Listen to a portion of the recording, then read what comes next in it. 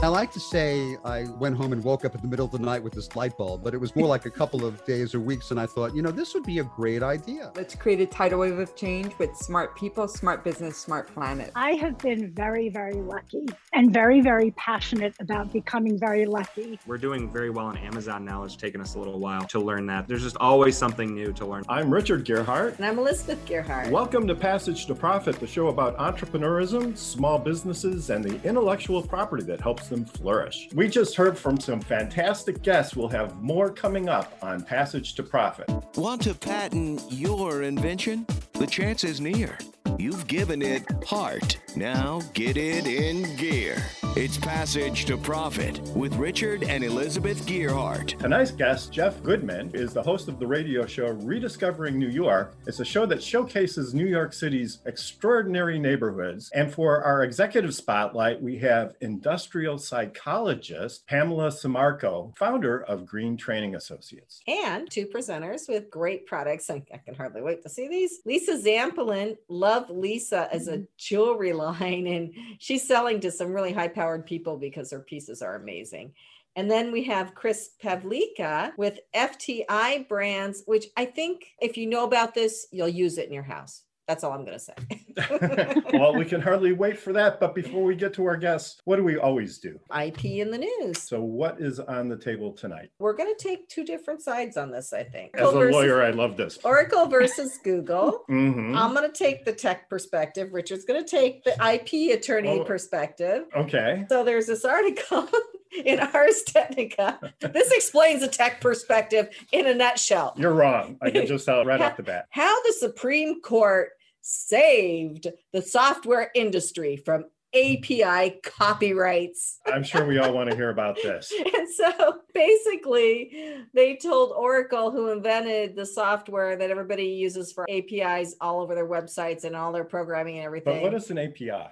It stands for Application Programming Interface, but Richard has a really good way to. Right. So if you wanted to hook two computer programs together, you use an API. So if you have an accounting software like QuickBooks and you want to connect it to your website, there's an API that connects the two programs together. And so this was what the subject of this suit was. And so years ago, Oracle invented that software and then let everybody use it. And then they tried to reach back and grab it back and say, you're making money from it, so you have to pay us for the copyright on it. So they used copyright law to do that. And Google, who had been using it, was like, no, we're not going to pay you. And there's fair use doctrine, all these different arguments they used. So everybody uses these. So before the suit was settled, what did Google do? They started charging everybody for their Maps API that used to be free. And I'm like, wait a minute. You took it from Oracle.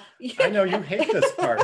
She's so been talking about this all week ever since the case was because decided. I lost the Maps API on my website for Fireside and have to pay for it now. But the interesting thing is that you can copyright computer software. You can also patent it. So this was a copyright case, not a patent case. So there are two different types of intellectual property. And so it's important to keep that straight. You can still patent software. The question was, were these little programs that they put together to create these interfaces, were they protectable under copyright law? And the Supreme Court said, no, they're not copyrightable. And I think the reason they did that is because they want the tech community to flourish. This is a tool that developers use to improve the quality of the software. And I think undermining all of this, or the underpinning here, was that they didn't want to slow down technology. And so I think the Supreme Court actually made the right decision here. There's still other types of protection available for other types of computer software. And I think it's also made the lives of computer programmers a lot easier, because now this is one less thing that they have to worry about. Right. So everybody uses it. They all use the same thing. So different devices and different programs can talk to each other. And so if it had gone the other way, then you'd have people programming their own different APIs and nothing would be standardized anymore, and it would just be a mess. Decision of significance by the Supreme Court in the world of intellectual property, and let's keep the technology moving forward. So Patent Palooza. Patent Palooza. I love this invention. I think it's ridiculous. It's called leaf gathering trousers. So what you do is you pull on these tubes over your pant legs, and in between the tubes are netting, and then you walk and gather leaves. I guess I just wouldn't want to use it because I'd be concerned my neighbors would think my pants are full or something like that. I thought it was a fantastic idea. I would have loved to have these with our kids. Oh my gosh, I could just imagine. Yeah, our son would have just like done a barrel roll and knocked us over. So I don't know if you ever commercialized it, but too bad. We haven't seen it on the market yet. It would be so much fun. So that said, it's time for Richard's Roundtable, and we get to ask our guests what they think about these important IP stories. So let's start with Jeff. Well, something occurred to me, Richard, in your field, they may have a patent, but they need a brand name that should have a mark. How about Leaves Come to Me? That seems to be fun. But they should hurry up and apply for the mark before somebody else gets it. That's a great comment. So Pamela? I actually was thinking about the Google Oracle situation. And I think, Richard, I'd love to hear your advice around what was like a collaborative effort and what are the best practices to avoid the downstream effects of not discussing your collaboration and agreement up front. Because I run into that regularly. I've got 3 collaborations going right now. I mean, everything looks happy and rosy up front, planning, everyone's excited. And then all of a sudden you get to the reality of the business engagements related to that collaboration, or if it doesn't work out, the ownership of it. So I'm eager to hear your thoughts. Well, sure. So that's one of the uses of attorneys is to be the bad people and discuss what happens if things don't work out. And then you get it in the contract. And so it's clear. And so usually clarity is the best policy. Sometimes the parties, when they're getting a business together, they don't know all of the things that are going to happen in the future. And it's hard to anticipate places where there might be disagreements. And it's unpleasant to talk about downer things. Who wants to buzzkill their new business, right? But the lawyers can play a role talking about, based on their experience, where they've seen things go wrong and put some safeguards in for the clients. And then the lawyers can kind of duke it out, and it doesn't really hurt the client to client relationship. And so that's really my best advice. Think about your project with as much clarity as you can and define what you're going to do and who's going to do what. And then, at the end of the day, get a good contract and good attorney to sort all those things out. So Kenya, what do you have to say? My question for Richard is how soon should you start having those collaboration conversations, and what level of transparency should you be at when you first initiate those types of collaborations? My advice is always start with an NDA. So you want to make sure that there's an awareness on both sides that what you're talking about is kept confidential between the parties. And then usually it starts with a term sheet, which is just a piece of paper with bullet points on it where you have points of agreement. So if it's going to have a selling price of X and you're going to produce so many units of Y, then you need to get a rough structure of what the project is going to look like, who's going to contribute what, who's going to do what. I'm going to be the software developer, you're going to be the marketer, and you want to get some clarity around the roles of each person or each company. And then once you have agreement on that, you can turn it over to the lawyers, and they'll usually have a template contract that they've used in the past, and they'll modify it for that particular collaboration. Anytime you sign any kind of contract of any substance, you want to have an attorney at least review it, because I've seen so many times where people have tried to do it themselves. And if you're spending any money at all on the project or making any investment, it's worth it to have a lawyer look at it. I can tell you horror stories, but so anyway, have time. That was too long anyway. That was too long. So when somebody asked me a question about law, okay, I can't Lisa, shut up. Yeah, Lisa, don't ask a question about law. No, I'm just kidding. So I have a question as a small business owner. When you have employees and you develop a product, let's just say it was a software, an application, and you apply for a patent and a trademark. Does it belong to the company, or does the employee own rights to that? How is that handled? That is an interesting question. So the answer to it comes preferably when you retain the employee. You have some sort of contract that requires them to assign the project over to the company so that they own it. And if you don't have that contract, a whole schedule of rules come into play that the employee may have ownership rights in the invention, depending on what it is and when it was constructed. If it, was done in the course of their employment, you might have a better case of getting a court to assign it to them. But then It's really comes down at the point of hire. You want to make sure that they have an obligation to assign it to you. And then if they don't and they refuse to assign it to you, then you have to get attorneys involved to figure out what is the best way forward. But as far as a patent would go, if you had employees that were collaborating that invented the patent together, all their names have to be on the patent as inventors, but then they typically assign it to the company. And then once they assign it to the company owns it and they don't get any more rights in it at all. Right. So Chris. Well, there's been a lot of intelligent questions. I'll ask the opposite. I have to question about these pants.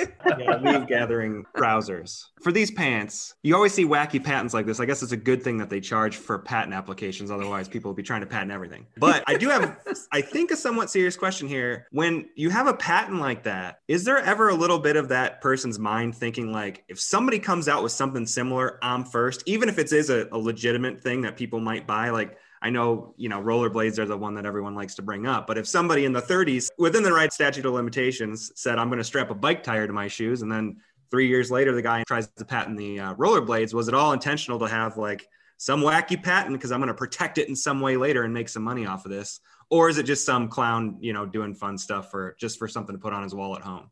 Both. That's a really good question. Some people that we've encountered do get patents just to get a patent because very few people actually own patents.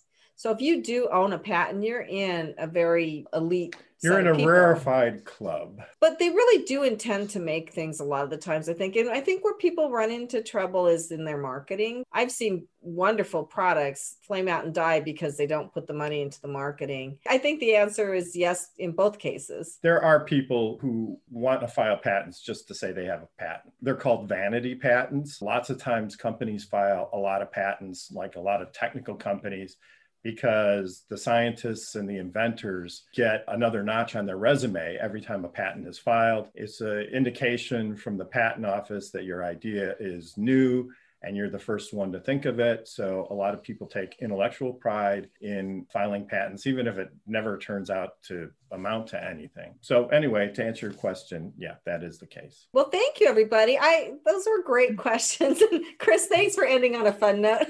Well, if you've got something wacky, let us know. I once had a salesman say, "Can I patent this martini?" And I was like, "Sure." It cost you $5,000. Well, I'm not so sure about that. But I am so excited about our guest. I am too. So Jeff Goodman, welcome to the show. Tell us about what you've been up to. You're rediscovering New York, and that sounds like a fantastic idea, especially in the age of COVID. So please tell us a little bit about your tours and your business and your radio show. Well, since we're talking about entrepreneurs, actually my tour program and my radio show are event and content businesses that support my real estate business. About 9 or 10 years ago, I thought it would be a great idea. I don't know why anyone else didn't think about this before, but for a real estate agent to host a series of neighborhood walking tours and to connect people with the great things about New York neighborhoods. I have a background in advertising and marketing, and I met a tour guide and I came up with this idea to do it for a real estate agent. It's kind of like Mutual of Omaha's Wild Kingdom. I'm not a tour guide, and the insurance salespeople weren't naturalists. They hired Marlon and Jim to do that. I do the same on my tours. I have a tour guide. And I expanded it to a radio show, weekly radio show, about 2.5 years ago. Since COVID, we actually don't do the physical tours, but I do a series of virtual tours and online content, although I'm very much looking forward to the day when we can all congregate again. There's one other element to the walking tours, Richard, which is that, in most tours, you just go and do the tour and then you leave. Being a networker and a connector, I came up with the idea to keep the party going. So after the tour ends, I find a local watering hole or bar. I have some commercial sponsors who pay for food. And most of the people who come on the tour end up coming to the bar or the restaurant. They get off their feet, they have a snack. But what they do is they end up socializing and they end up networking.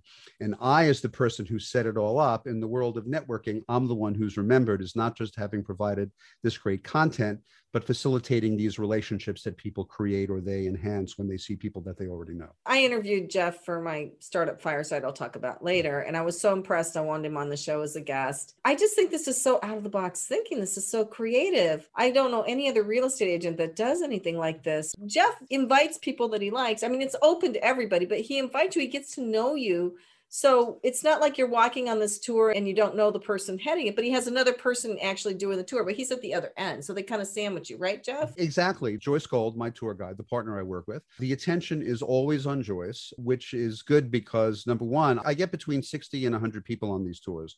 So we have speaking devices that go through Bluetooth. And I'm always positioning myself with the crowd so people can hear the speaker. But also because I have a tour guide, it gives me a chance, even though very perfunctorily on the tour, because everyone's paying attention to the tour guide, is to talk to people. Hey, good to see you. What do you think of that? This is cool. I didn't know that, and to engage people with me as the person who set this up and brought everyone together. But the real opportunity to connect with people comes at the reception afterward, because then, there's not someone on stage. It's just people having a drink, having a snack, and schmoozing. That sounds great. I mean, that just sounds like and how can people find the radio program? I'm on every Tuesday night at 7:00 on talkradio.nyc. And it's also podcasted on Amazon, Google, Spotify, Stitcher. The program is called Rediscovering New York. Is it really for mostly local New Yorkers? The walking tours are by invitation only. It's people whom I know and people they know. I have a mailing list of 4,000 people. So anyone who's either connected to me or who's connected to someone who gets an invite is welcome to come. And that's mostly people who are New Yorkers, who are in New Yorkers. Once in a while, someone will bring a relative from the Philippines or a friend from Australia on the trip. The radio show and podcast, though, is different. I don't have a personal relationship with most of the listeners. I have thousands of listeners. And we can tell because on internet radio, you can monitor where people are listening because of their IP addresses. So there are a lot of New Yorkers, there are people from other parts of the country, and there are people from other parts of the world. And it's great to see people listening from Seoul, from Marrakesh, from all over the world. The radio show, I think, largely is people who are not in New York, who like to live vicariously, right, about New York. But the walking tour, you have to be here, and it's mostly people who are here. And I don't sell tickets, I give it away, so I don't advertise it to the public. I'm not in the tour guide business, and I'm not in the radio show business. What I do with it is by having this other programming, I really provide value and show people that I am not only passionate about New York and its neighborhoods, but I have my finger on the pulse of what neighborhoods are like. And that's how I use that in my business to enhance my value to people who may be considering doing business with me. So Jeff, we are almost out of time. I have to ask you this question quickly. How did you come up with such a creative idea? I was at a networking event and it was musical chairs. And, where you move around and you get 2.5 minutes to tell the person sitting across from you what you do. And this woman sat across from me. Her name is Joyce Gold. And she told me that she not only does tours for the public, but does them for banks and for birthday parties.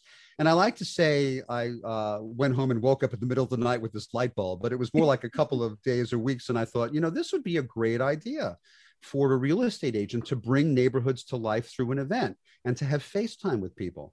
And so that was what it engendered. I also have a marketing and advertising background. So as a real estate agent, it gives me my background. I spent 22 years in advertising and media. It gives me a little bit of an advantage at being able to come up with out-of-the-box ideas. But as a friend of mine who was a chief ad columnist for an important newspaper told me when I won an award and he congratulated me, and I said, this is a knockoff of Mutual of Omaha's Wild Kingdom. It's the same thing.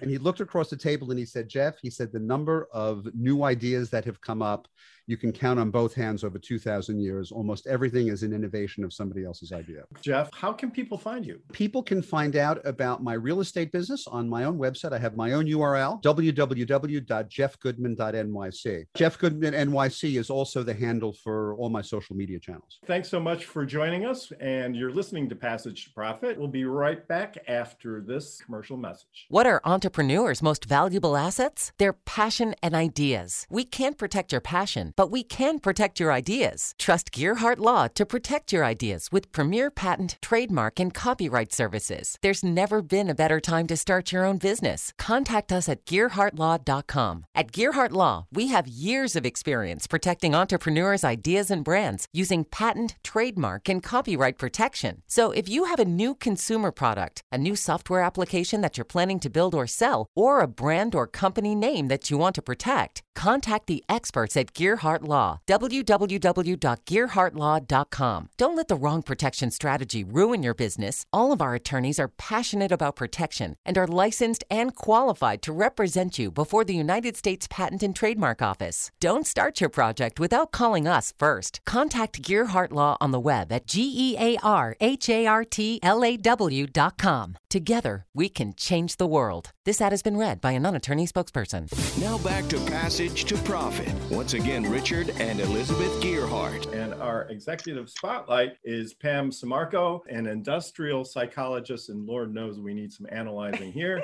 But she also works with large companies and gets them to operate efficiently. So welcome, Pam. Tell us what you're up to. Thanks so much, Richard and Elizabeth. As an industrial organizational psychologist, I'm not the kind where you lay down on my couch and tell me about your childhood stories.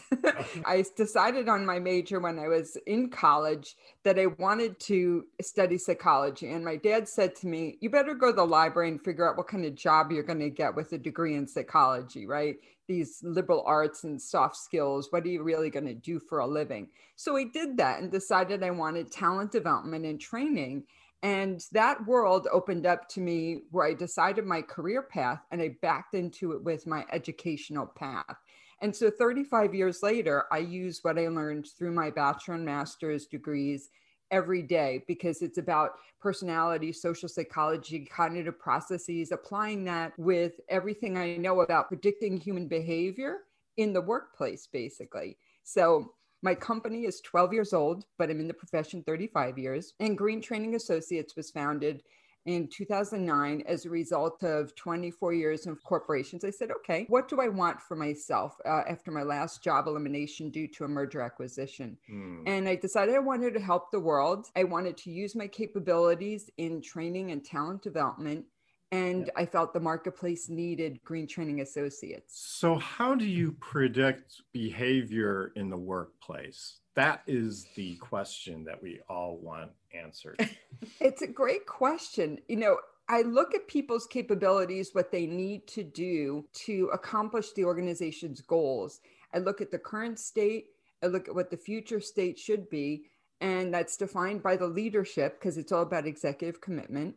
And then I create a path using my proprietary methodology where I put together a solution of mentoring, leadership training, employee engagement, organizational effectiveness initiatives, and change initiatives. And I package it up and I deliver it. So it's customized, but it helps an organization close their gaps to achieve their organizational goals. And I love to work with mission-driven companies. So I say my company develops people's capabilities to solve the world's challenges and build sustainable organizations. So what can an entrepreneur do to use this? I mean, I had a recent experience where I was going to be on this team. We were putting together a team to do a project. And I had just read this book called Traction by Gino Wickman about the entrepreneurial organizing system. And putting those things into play, I decided that I really was not in alignment with somebody else on the team who was kind of taking over. So I stepped away from the project. So I wouldn't have predicted that this person, I didn't know her that well, would have done the things that she did. So how can an entrepreneur use this? I mean, we all have to put together teams at some point. Yeah, exactly. So, I look at helping companies thrive with future readiness. So I would take a look at what the executives are seeking from an organizational strategy standpoint. And then you assemble the team with the right capabilities and you build those capabilities if needed toward those goals. And I think what most importantly from an entrepreneurial standpoint is what I provide are professional consulting services. And how do you package that up and how do you position it to a new client or prospect that may understand what the value is of bringing in an expert to do what they need done? And working with the executives, getting everyone on board, getting the people that are being affected by the intervention or the consulting assignment. All of that has to do with understanding as an entrepreneur how to engage in those relationships, how to gain the sponsorship, the executive commitment, and then doing the hard work of the behavior change itself, do the right mix of activities for that client. I think being specific, sustainability, environmental science, life science, technology industries are the industries, the verticals, and the type of company that I work with that I know I can come into that organization and work with them to solve their problems, accelerate business growth, drive inclusive cultures. Sustainability is huge, obviously, helping a company thrive. We need to let Jeff ask a question here. So yeah, this may be a two-part question, Pam. And I've never encountered this because I've always had entrepreneurial type of jobs. And I can't remember the last time I applied for a corporate job, but I have friends who tell me that, you know, when they've applied for jobs and they're going through an interview process, sometimes they get this online or they get this test, which is obviously a psychological test. I wanted to ask you about the pros and cons of that. Obviously, there are companies who feel that if someone checks wrong boxes, they're not going to fit into a culture or there may be issues down the road. But in doing that, might not they also be losing out on some potential real creativity on some people who just through an interview process would come out through a series of one-on-one interviews with who their managers and who their collaborators would be? You're spot on. And I think that's the keen nature of HR, to select people that will be a good culture fit, that are going to be attracted and retained by that company. So if you're not a good cultural fit, it's actually better to not be in that position where you wouldn't fit into what that company's needs are. And I agree with that. We have time for one last question from Kenya. I just was curious, can you give some examples of some companies or some organizations that you've worked with? Of course. So I have several examples. I guess, you know, there's a big recycling company that I did diversity, equity, and inclusivity to help their culture and understand cultural intelligence. I've done a 5-year retained agreement with a regional company on middle manager leadership training, a mentoring partnership program, power skills for their technology professionals, which help them, the interpersonal capabilities of their technology associates to lift up their expertise. I've got a current client several clients that I'm working with right now. Food waste mandate and the food value ecosystem is essential. And I'm providing a program that's going to support clients adhering to that mandate. That's a New Jersey-based requirement. Change management for executives for an environmental company. So it's the people and talent strategy embedded into the right companies that have sustainability initiatives. Unfortunately, we're running out of time, but Pam, where can people find you and contact you to get more information about your services? Of course, I'm delighted to be reached at my website, greentrainingassociates.com. I have a YouTube brand channel, Green Training Associates. I have a Twitter at Pam Green Train, and I'm also on LinkedIn, Pam Sammarco. Well, thank you so much for joining us. We look forward to hearing more from you about your progress. You're listening to Passage to Profit with Richard and Elizabeth Gearhart. Our special guest this evening, Jeff Goodman, and we'll be right back after this. There's never been a better time to start your own business. The opportunities are infinite and only limited by your imagination and enthusiasm. At Gearhart Law, we believe the most successful companies all have one thing in common. They start with a solid foundation first. Gearhart Law has years of experience protecting entrepreneurs' ideas and brands using patent, trademark, and copyright protection. So if you have a new consumer product, a new software application that you're planning to build or sell, or a brand or company name that you want to protect, contact the experts at www.gearhartlaw.com. Our professionals will create a custom strategy designed to fit your needs and your budget. All of our attorneys are passionate about protection, licensed and qualified to represent you before the United States Patent and Trademark Office. Don't start your project without calling us first. Visit GearhartLaw.com. Together, we can change the world. Visit GearhartLaw.com. This ad has been read by a non-attorney spokesperson. Passage to Profit continues with Richard and Elizabeth Gearhart. We're here now with Kenya Gibson, who's going to do a segment on Power Move. So, Kenya, who do you have for us today? Today on Power Move, we're going to be talking about 3 Power Move tips that you can implement to build your brand from celebrity tattoo artist and entrepreneur Joaquin Ganga. So Joaquin started out as a graffiti artist and he ended up becoming this very well-known celebrity tattoo artist. He's done tattoos on LeBron James, Post Malone, Chris Brown. And, you know, instead of coming up with a business name, he decided to use his own name to build his brand. And I just wanted to share 3 power moves that every entrepreneur can implement to build their brand. So you can draw from your expertise, you can be driven by passion, and you can stay dedicated and consistent. And these are all the things that he teaches and how to build up your personal brand. So he's our power move for today. What I really love about having you on the show is that you bring such a different dimension, because too often people think of entrepreneurism as being limited to products or tech or life science, but celebrity is also entrepreneurism. And it's really getting your voice, your brand out there in a way that other people can recognize you. So the definition of entrepreneurism is expanding, and we appreciate your comments on that. Again, out of the box thinking. I love it. Everybody thinks branding is a certain way, but this guy's showing the world, no, you can do it your own way. Yeah. I think that's very cool. On to Fireside Directory. So tell us what's been going on with that. So for those of you who don't know, Fireside is a video directory of business people. And I have to say, Pam is on there. I interviewed Pam for Fireside. We had a great interview.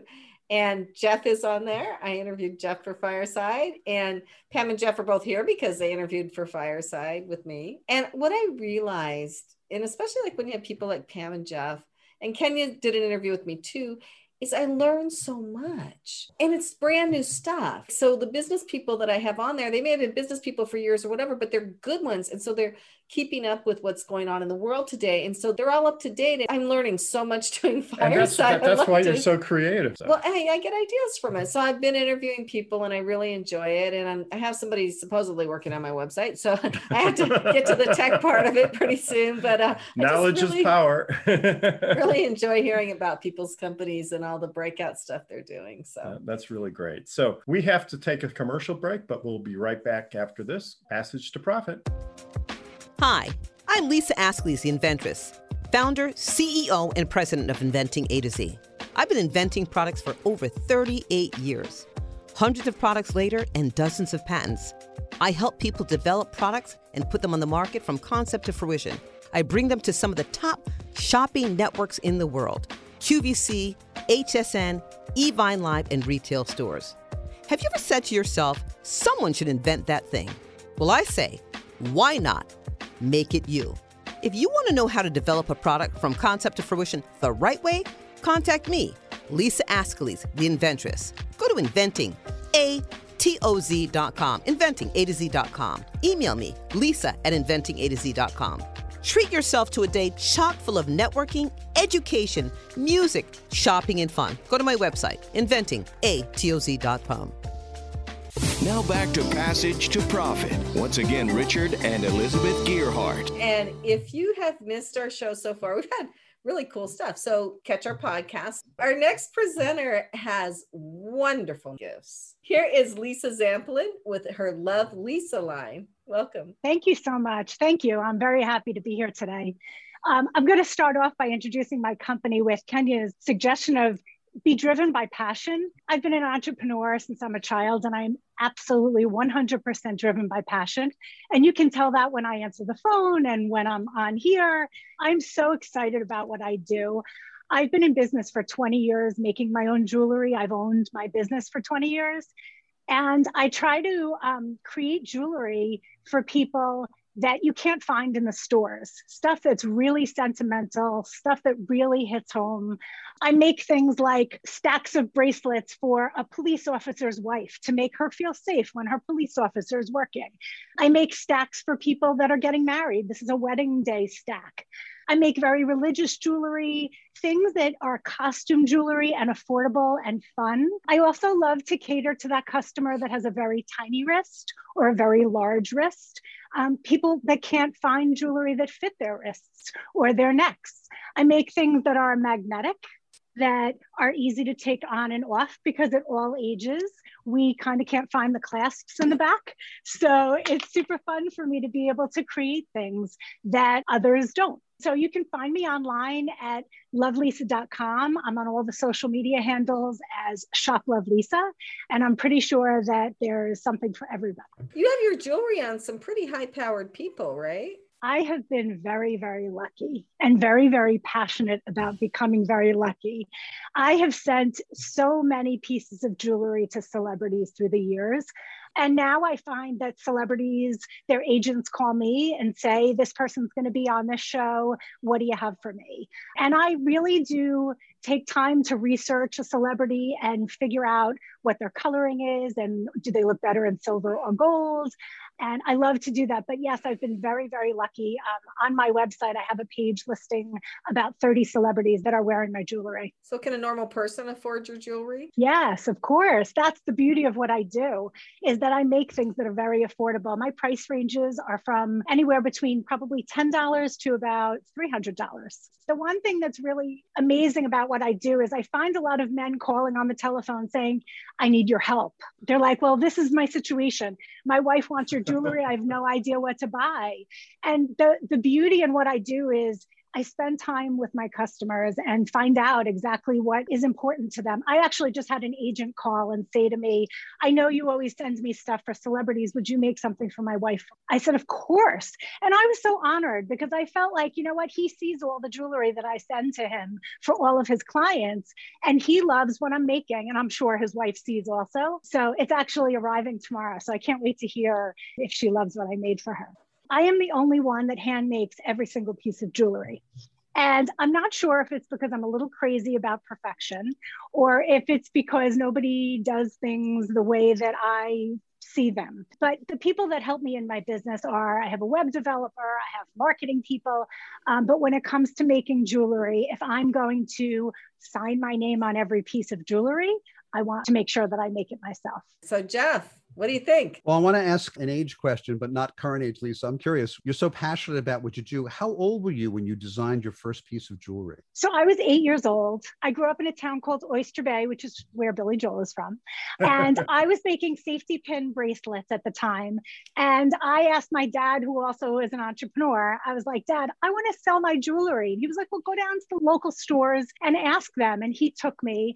And I was really lucky that the Oyster Bay Pharmacy allowed me to leave my jewelry on consignment in the store, and they paid me when things sold. So I didn't really think that I could make a living doing that. So I went to college and got my bachelor's degree in marketing, but my true roots were creating and making jewelry. So thank you very much. We have to end this segment, unfortunately, but how can our listeners find you? You can find me on my website at lovelisa.com. And of course, all the social media handles at Shop Love Lisa, Instagram, Facebook, Twitter, LinkedIn. So thank you for having me. Passage to Profit, the Inventor Show on WOR 710 with our special guest, Jeff Goodman, our executive spotlight, Pam Samarco, and hosts Richard and Elizabeth Gearhart on WOR 710, the voice of New York. What are entrepreneurs' most valuable assets? Their passion and ideas. We can't protect your passion, but we can protect your ideas. Trust Gearhart Law to protect your ideas with premier patent, trademark, and copyright services. There's never been a better time to start your own business. Contact us at GearhartLaw.com. At Gearhart Law, we have years of experience protecting entrepreneurs' ideas and brands using patent, trademark, and copyright protection. So if you have a new consumer product, a new software application that you're planning to build or sell, or a brand or company name that you want to protect, contact the experts at Gearhart Law. www.gearhartlaw.com. Don't let the wrong protection strategy ruin your business. All of our attorneys are passionate about protection and are licensed and qualified to represent you before the United States Patent and Trademark Office. Don't start your project without calling us first. Contact Gearhart Law on the web at GearhartLaw.com. Together, we can change the world. This ad has been read by a non-attorney spokesperson. Passage to Profit continues with Richard and Elizabeth Gearhart. And now we are on to our final presenter. Every household is going to want to have these. Every household. I don't care who does your cleaning for you, but I'm going to let Chris explain what he has invented. His company is FTI Brands. Welcome, Chris. Thank you so much for having me. I'm going to start at the very beginning here, just very quickly to say how we came to have this product. I grew up in Ohio. I always wanted to do two things. I wanted to be an entrepreneur and I wanted to be a filmmaker. And in college, I met a friend my freshman year. We became roommates my sophomore year. We used to be up late at night trying to come up with that next new $1 million invention, which never happened, not in college at least. So we went our separate ways. I moved west, so I live in Los Angeles. I've been in the film business for over 15 years now, but still always thinking about trying to come up with something. And a few years ago, I was in a pitch meeting, and on the way to the meeting, I'm a director, so I dress differently. I got longer hair and a beard. when I'm with producers, they're wearing suits and leather shoes, but I'm more dressed down, trying to look more of a creative type, I suppose. So anyway, I went to this meeting and I was out of town. I pulled my shoes out of my luggage that I packed specifically for that meeting. And I looked at the white soles on these shoes and they were marked up. I said, I can't go into this meeting looking like this. I got to look pristine. So, if you have any shoes with white soles, you just look at them wrong, they get marked up. So quickly, 20 minutes before the meeting, I'm in the hotel room. I search online on my phone for how to clean white soles on Google. And all I find is home remedies like scrubbing bubbles on a toothbrush or hand sanitizer and a paper towel. So, but you only have one toothbrush, right? So do I clean my teeth or my shoes? I don't travel bathroom clean. But I had hand sanitizer and I had a whole box of Kleenex in the hotel room that I shredded through in those 20 minutes trying to get my shoes clean. And it was just enough. But when I got back to LA, I called my old college roommate, Kevin. I said, man, I think this is it. If we can solve this problem, this might be the one. So fast forward a year later and we created Sneak Erasers. This is a pre-moistened, individually packaged sponge. It's made of multiple layers. I'll just open one up here for those who can see. It's this white layer and this super soft chamois layer. So the chamois layer you can use on sensitive parts of your shoes, logos on the uppers, those types of things. But the miracle part is the white part. So when you get those black scuffs on your shoes, whether you bumped them against a tire or bumped them against the other shoe or stepped in mud, the real stuff is the scuffs though, because it's easy to get mud off. But scuffs, this is what works perfectly. So, and since it's pre-moistened, it would have been great that day when I was on the road because you can just use it anywhere. You don't need any running water. When you take a close look at this, it's reminiscent of a Mr. Clean Magic Eraser. It has similar properties, but it's much denser, so it lasts longer because, Magic Eraser is meant for bathtubs, kitchen sinks, counters, things that are very smooth, but shoes are almost never very smooth. So we had to create something new. And with our special pre-moistened formula, this combination just works perfectly on shoes. Chris, I got to ask you a quick question. Does it only work on white ones or can you use it on colors or will that remove the color? Yeah, no, you can use it on anything. As long as it's like a synthetic sole, like there's a lot of shoes from Adidas now that have, red soles, blue soles. It works perfectly on those too. Leather soles too? Typically you wouldn't be getting scuffs on leather soles, but if you do have dirt or that kind of thing, it'll work perfectly on that as well. So Jeff, did you have a question? Yeah, what a great idea. Is it patented? And did you also get your name trademarked? Yeah, we are trademarked across everything we have. And we have multiple patents that are still in process right now. And the big one that we're, according to the patent office that we're very close on is being able to have a pre-moistened individual sponge in a pouch. That's the big one that we're after that can really help protect everything we're doing. That sounds great. You have other products besides just the sneaker one, right? We do. When we started getting more popular, we got picked up by Walmart. So we're chain wide at Walmart. A bunch of different grocery stores have us, Giant Eagle, Kroger, Meijer. When we started doing that, what's funny is Kevin and I were on the golf course and my nephew actually said, hey, next time you're on the golf course, make sure you use Sneak Erasers on your clubs in between shots because your shots are your clubs are always getting dirty and you lose spin on the ball. So I use it on my clubs. I'm like, what are we thinking? We need to make one for golf. So we came up with Golf Erasers. Golf Erasers is again has similar properties, but it's designed completely differently so that you can use it on the golf course. And at first, when we created this, I thought, I just want to make sure this isn't a gimmick. This thing has to be better than anything else out there. And it really is. It's instead of getting your golf towel all dirty or using one of those bristle brushes that you cut up your hands when you're using those things, I swear. That's why we created this. And inside the box of Golf Erasers, we had to figure out how to make sure that this was easily accessible for golfers. You didn't want to keep it in your pocket. You don't really want to put it on your cart. You need to have it available just like your towel is. So we created what we call a bag tag tether.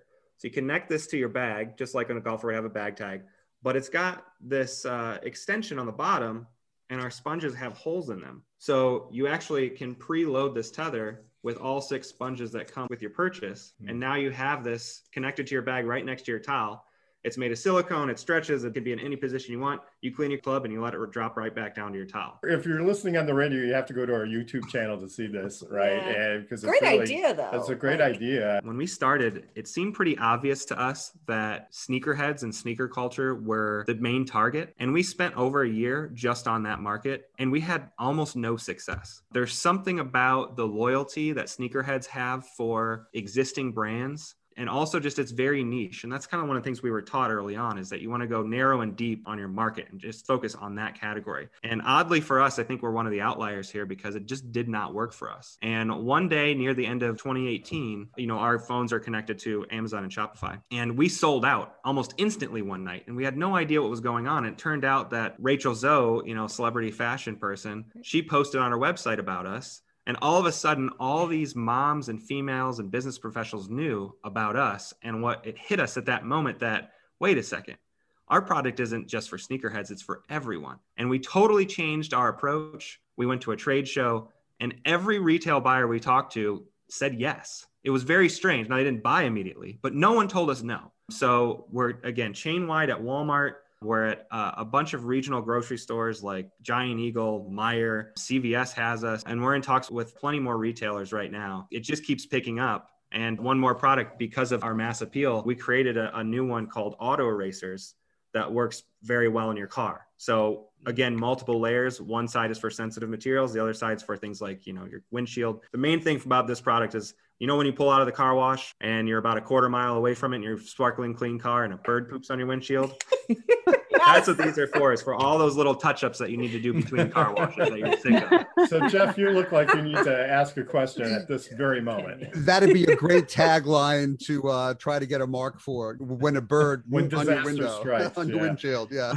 So Kenya, what do you have to say? First of all, I am a sneakerhead. I love sneakers. I love white Uptowns. That's pretty much all I wear all summer long. And I definitely have some ideas for you to crack the code in the sneakerhead space. So we should definitely connect for sure, because I think there's a really cool idea that I have that could work for you. I think you kind of answered my question already. Like you talked a little bit about some of the secondary markets that you're going after. But can you just kind of expand upon that a little bit? Yeah, sure. So one of the things that we do is that we don't have a huge marketing or advertising budget. And since we have a brand new product that's not really like anything else, it's hard for us to reach our customers. So we put all of our effort into packaging. For instance, you'll see this on each of our packages. We've developed this over time, but we made 3 rules for ourselves. We said on our packaging, we have to make the most clear what it is. And that for this one is instant sneaker cleaner. For golf, it's instant golf cleaner. And for Auto Erasers, it's instant detailing sponge. So it's the first thing people see. It's the first thing we put on our displays too. Second is, how does it work? And for here, we have our before and after on all of our packaging. It's a dirty shoe and a clean shoe. Just immediately people have to know what it is, because no one knows who the heck Sneaker Racers is, at least not yet. And third is what it's called, Sneaker Racers. So when you're talking about these secondary markets, that's what's been really important for us in order to reach people, is making sure that they know exactly what it is right away. That's helped us get into Camping World, Auto Erasers. We're in talks with Walmart with Auto Erasers right now. Hope we got our fingers crossed on that. And for golf, we're in PGA Tour Superstore, and we have a bunch of other stores that we're talking to right now. But that has really been the key, is making sure people know what the heck this thing is right off the bat. Chris, I do encourage you to get together with Kenya, because Kenya has had incredible success with iHeart and consumer products, and she can tell you stories of sellouts like amazing. So anyway, you're listening to WOR 710, the voice of New York.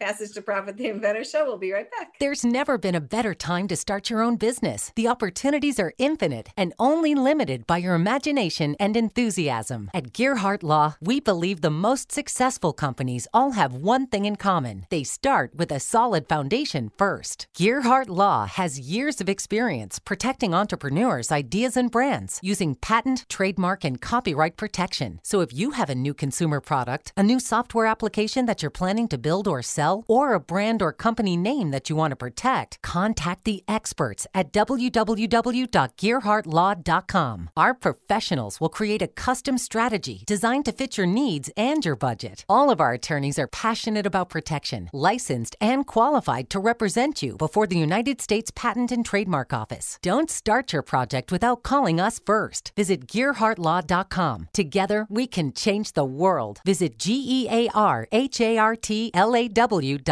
This ad has been read by a non-attorney spokesperson. Now more with Richard and Elizabeth. Passage to Profit. Sometimes behind the scenes, a Passage to Profit is almost as fun as Passage to Profit itself. We're just having a great time here that's tonight. Where everybody laughs at us. So before we go, though, we'd like to ask our guest this evening, our executive spotlight and our media maven, if they have comments about our program. Some parting thoughts for our audience. I think the program is great. You highlight different aspects of entrepreneurs, educational background and commitment, interesting ideas, lifetime passions, and people coming up with ideas and real life situations and thinking, this could be a really big business, and coming up with an invention, patenting it, and then coming up with ways to market it and get the word out. I love the full range of your show. It's great. Well, thank you so much. Pam? I think this is a delightful program. It's engaging. It's the human side of business. As we all know, the opportunity to share stories, to share some laughs, to talk about what we love to do, and to be innovative and creative, and what the opportunities are for those out there that are listening to say, maybe this is a step for you to take. And what does it take to be successful? And how can we help? So it's really quite fun. Well, thank you so much. Kenya? Yeah, and I was just thinking about the show and the whole theme of the show. It's like, it's been this entrepreneurial tour, right? You know, going back to Jeff's theme of what he does on the New York neighborhood side, you know, this is what Passage to Profit does. It gives a glimpse and highlights stories of products and individuals. So essentially, this is what we're doing, right? It is. Yes. Yeah. Excellent insight. Excellent. Yeah. And it was your idea to begin with, right? So it was our idea. Kenya came up with the concept. So I want to go through everybody's websites quickly, in case you missed it the first time. And the podcast comes out tomorrow, and it's on our YouTube channel. So I always say this every show, but I mean it. We get the best looking people on this show. So go look at our YouTube channel. Go check out our YouTube channel for some hot looking people. It just shows you entrepreneurs. So we had Jeff Goodman. The best way to find him is www.jeffgoodman, spelled exactly like it sounds, .nyc. And he's on social media. He has his own radio show. He has his tours, but if you go there, that's the place to start. Yeah, why wander around New York yourself? Do it with a group. Oh, yeah. And then we had Pam Samarco. She was our executive spotlight, and you can find her at greentrainingassociates.com. She has a YouTube channel. She's on Twitter. She's on social. Green Training Associates, Pam Samarco. And she'll help you unlock the secrets of human nature and behavior in the workplace. We're here to help your people and company grow and thrive to become future ready. So let's create a tidal wave of change with smart people, smart business, smart planet. I love that. And then we had Kenya with her power move. So Kenya is our media maven from iHeart. And we always put in the plug if you need digital marketing help or any other kind of advertising help. iHeart is fantastic. They have the brightest people, the best team, and we've been using them for years now, and they've really contributed to our success. Right. We're using them for some targeted advertising in New York for the law firm, for Gearhart Law. And Kenya is the greatest contact person to work with. She has such a brilliant idea. She's so creative. So if you want to take it a step further and sell out of your product or really make your business known, give Kenya a holler. It's Kenya Gibson with a P at iHeartMedia.com. Mm-hmm. And then we had Lisa Zampolin. Her line is called Love Lisa, and shop Love Lisa on social. She hand makes every single piece of jewelry that she sells, which is just amazing. So it's lovelisa.com, and her prices are very reasonable. Anybody can afford this. And she takes her clients' personality in likes and dislikes into account. So check out her website. And then we had Chris Pavlika with FTI Brands, FTIBrands.com. These are the cleaning products everybody's going to want for all their different cleaning needs. And they're really carefully designed and made to really do the job on hard to clean surfaces. I know I'm buying them. And of course, Richard Gearhart from Gearhart Law. So if you and Elizabeth Gearhart from Fireside. So if you need a patent, trademark, or copyright, give Richard a holler, or any questions about IP. Absolutely. And so now it's time to sign off. We'd like to thank our producer, Noah Fleischman, our program coordinator, Elisa Morrissey, our video footage editor, Angela Wolf, and the whole iHeart team. This is Richard and Elizabeth Gearhart signing off for Passage to Profit on iHeartRadio, WOR 710, the voice of New York.